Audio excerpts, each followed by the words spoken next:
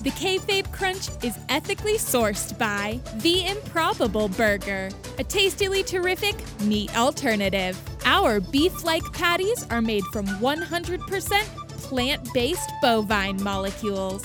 These artificial cows are grown in labs for your meatless satisfaction.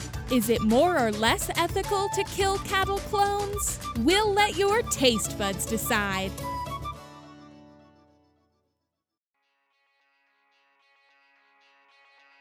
The Kayfabe Crunch. Get the F out of the news. Good day, this is your Kayfabe Crunch for Tuesday, March 3rd, 2020. I'm Ian Indy Taker. You'll be happy to hear that as a wrestling news journalist, I'm now a free agent, and technically could show up on any wrestling news podcast. There's no 90-day no news nattering clause for me.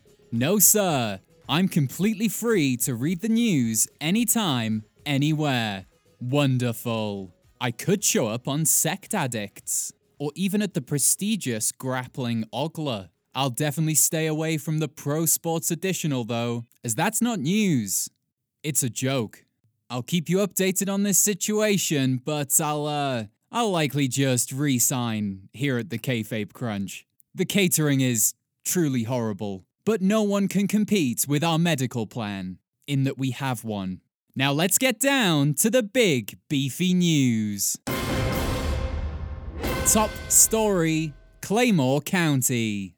Last night, Brock Lesnar and Paul Heyman opened Raw, as is custom. A lot of people like to brand Brock Lesnar as a part-time champion, but he's been in attendance for 8 out of the last 12 Raws. By those exact same standards, Adam Cole is also a part-time champion over in NXT. But here at the Crunch offices, we haven't seen anyone complaining about that online. Funny.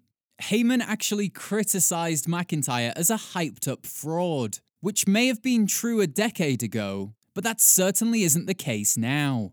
Heyman then said McIntyre is a stupid big bitch who will be squashed next month. I don't know what he means by squash. It must be some kind of insider wrestling term. But McIntyre definitely is big. There's no lie there.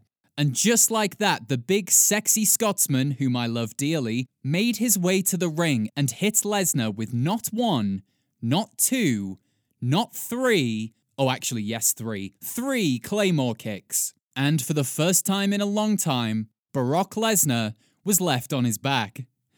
Brock Lesnar. Perhaps he should reinvent himself as neoclassical Lesnar or romantic Lesnar. My kid's recital.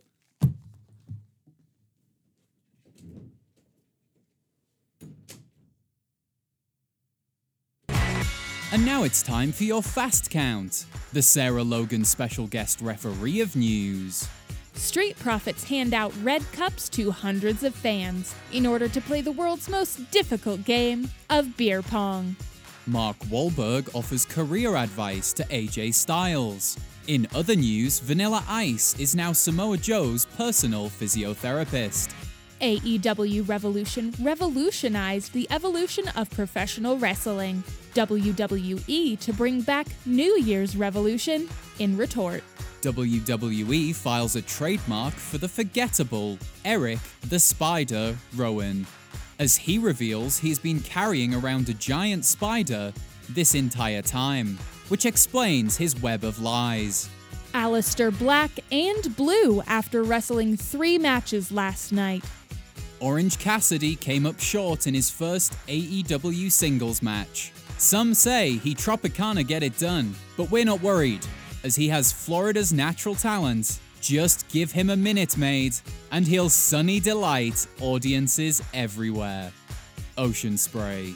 Shayna Baszler defeats Kairi Sane in impressive fashion. We're really digging the Queen of Spades. Angelo Dawkins and Montez Ford get the shine by becoming Raw Tag Team Champions. WWE teases the first ever crucifixion match between Rollins and Owens, perhaps competing a little too seriously with AEW's levels of violence. Riddick Moss defeats Ricochet live on Raw. Who?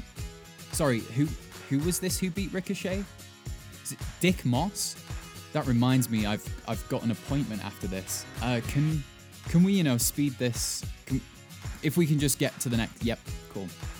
Goldberg now has the most liked post on WWE's Instagram of all time. As a result, his first feuds are expected to be Lana, Paige, and the Bella Twins. And in shocking news, Becky Lynch is now a villain as she shows up to Raw in a coat made from 16 golden retrievers. And that's your fast count. You've been counted out. Don't make me delete you. Now, last night's Raw took a dark turn at the end of the night when Beth Phoenix arrived to give a medical update on her husband, Edge Phoenix. However, before she could give this update, Orton hit the ring. Jerry Lawler expressed concern for Phoenix's safety due to his claim that Randy Orton has admitted to hearing voices. He said these words as this music played. I hear voices in my head. Just excellent journalism. Orton then offered a hug and a handshake, but Phoenix refused, likely due to the current public health warnings more than anything else. Then tension settled down for a while as Orton gave a history lesson on the relationship between himself and Edge. Highlights included Edge shaking the hand of Orton's father backstage. No coronavirus to worry about back then. And also we heard about Edge lifting Orton out of a dark place in his life, which was likely 2012's SmackDown version of Orton. So tame. Finally, Orton revealed why he attacked Edge to begin with, arguing that he did it to protect him from further injury. He then labelled Edge a junkie for crowd noise, and Phoenix an enabler for constantly piping in crowd noise to their home in North Carolina. After stating that because of all this, he loves Edge more than she does, I'd watch that live sex celebration, Phoenix slapped Orton. This angered the Viper, causing one of his many voices to say, "Do it. Hit this woman with an RKO." And he did. And just like that, intergender wrestling is back in WWE, as your main event for WrestleMania is now slated to be Randy Orton versus Beth Phoenix in an Edge's Love on a Pole match.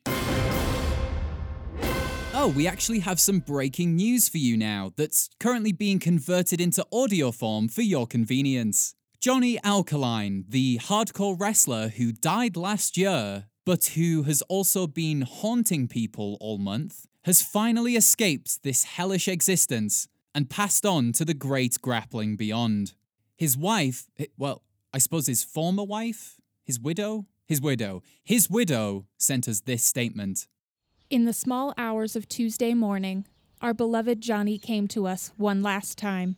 He then asked that I push him off the roof of our home onto a flaming barbed wire table. It was his belief that if I did this, he would be able to pass on to the afterlife.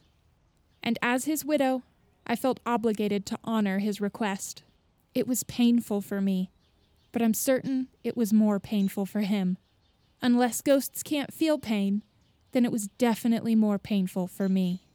Actually, it was really painful for our 5-year-old, who will now need a lifetime of therapy.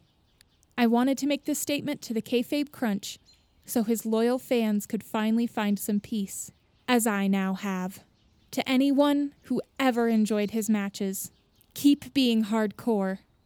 Alka line 'em up and knock 'em dead.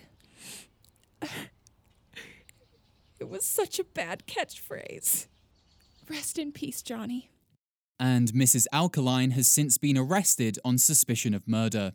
Join us Saturday when we'll bring you a complete preview of Elimination Chamber. And remember, the best way to support this very serious wrestling news podcast is by telling a friend. Ideally, they also follow the business of professional wrestling, but we'll take who we can. This has been the Kayfabe Crunch, your not quite daily, not quite news, bump for the world of professional wrestling. The Kayfabe Crunch is ethically sourced by The Improbable Burger. You've tried the impossible. But now, taste the improbable flesh juices to see how they compare. Are you a cowboy trucker from the 1950s who likes his steak? We've got your meat lust covered with our new improbable ribeye, ribbed for your marrowy pleasure.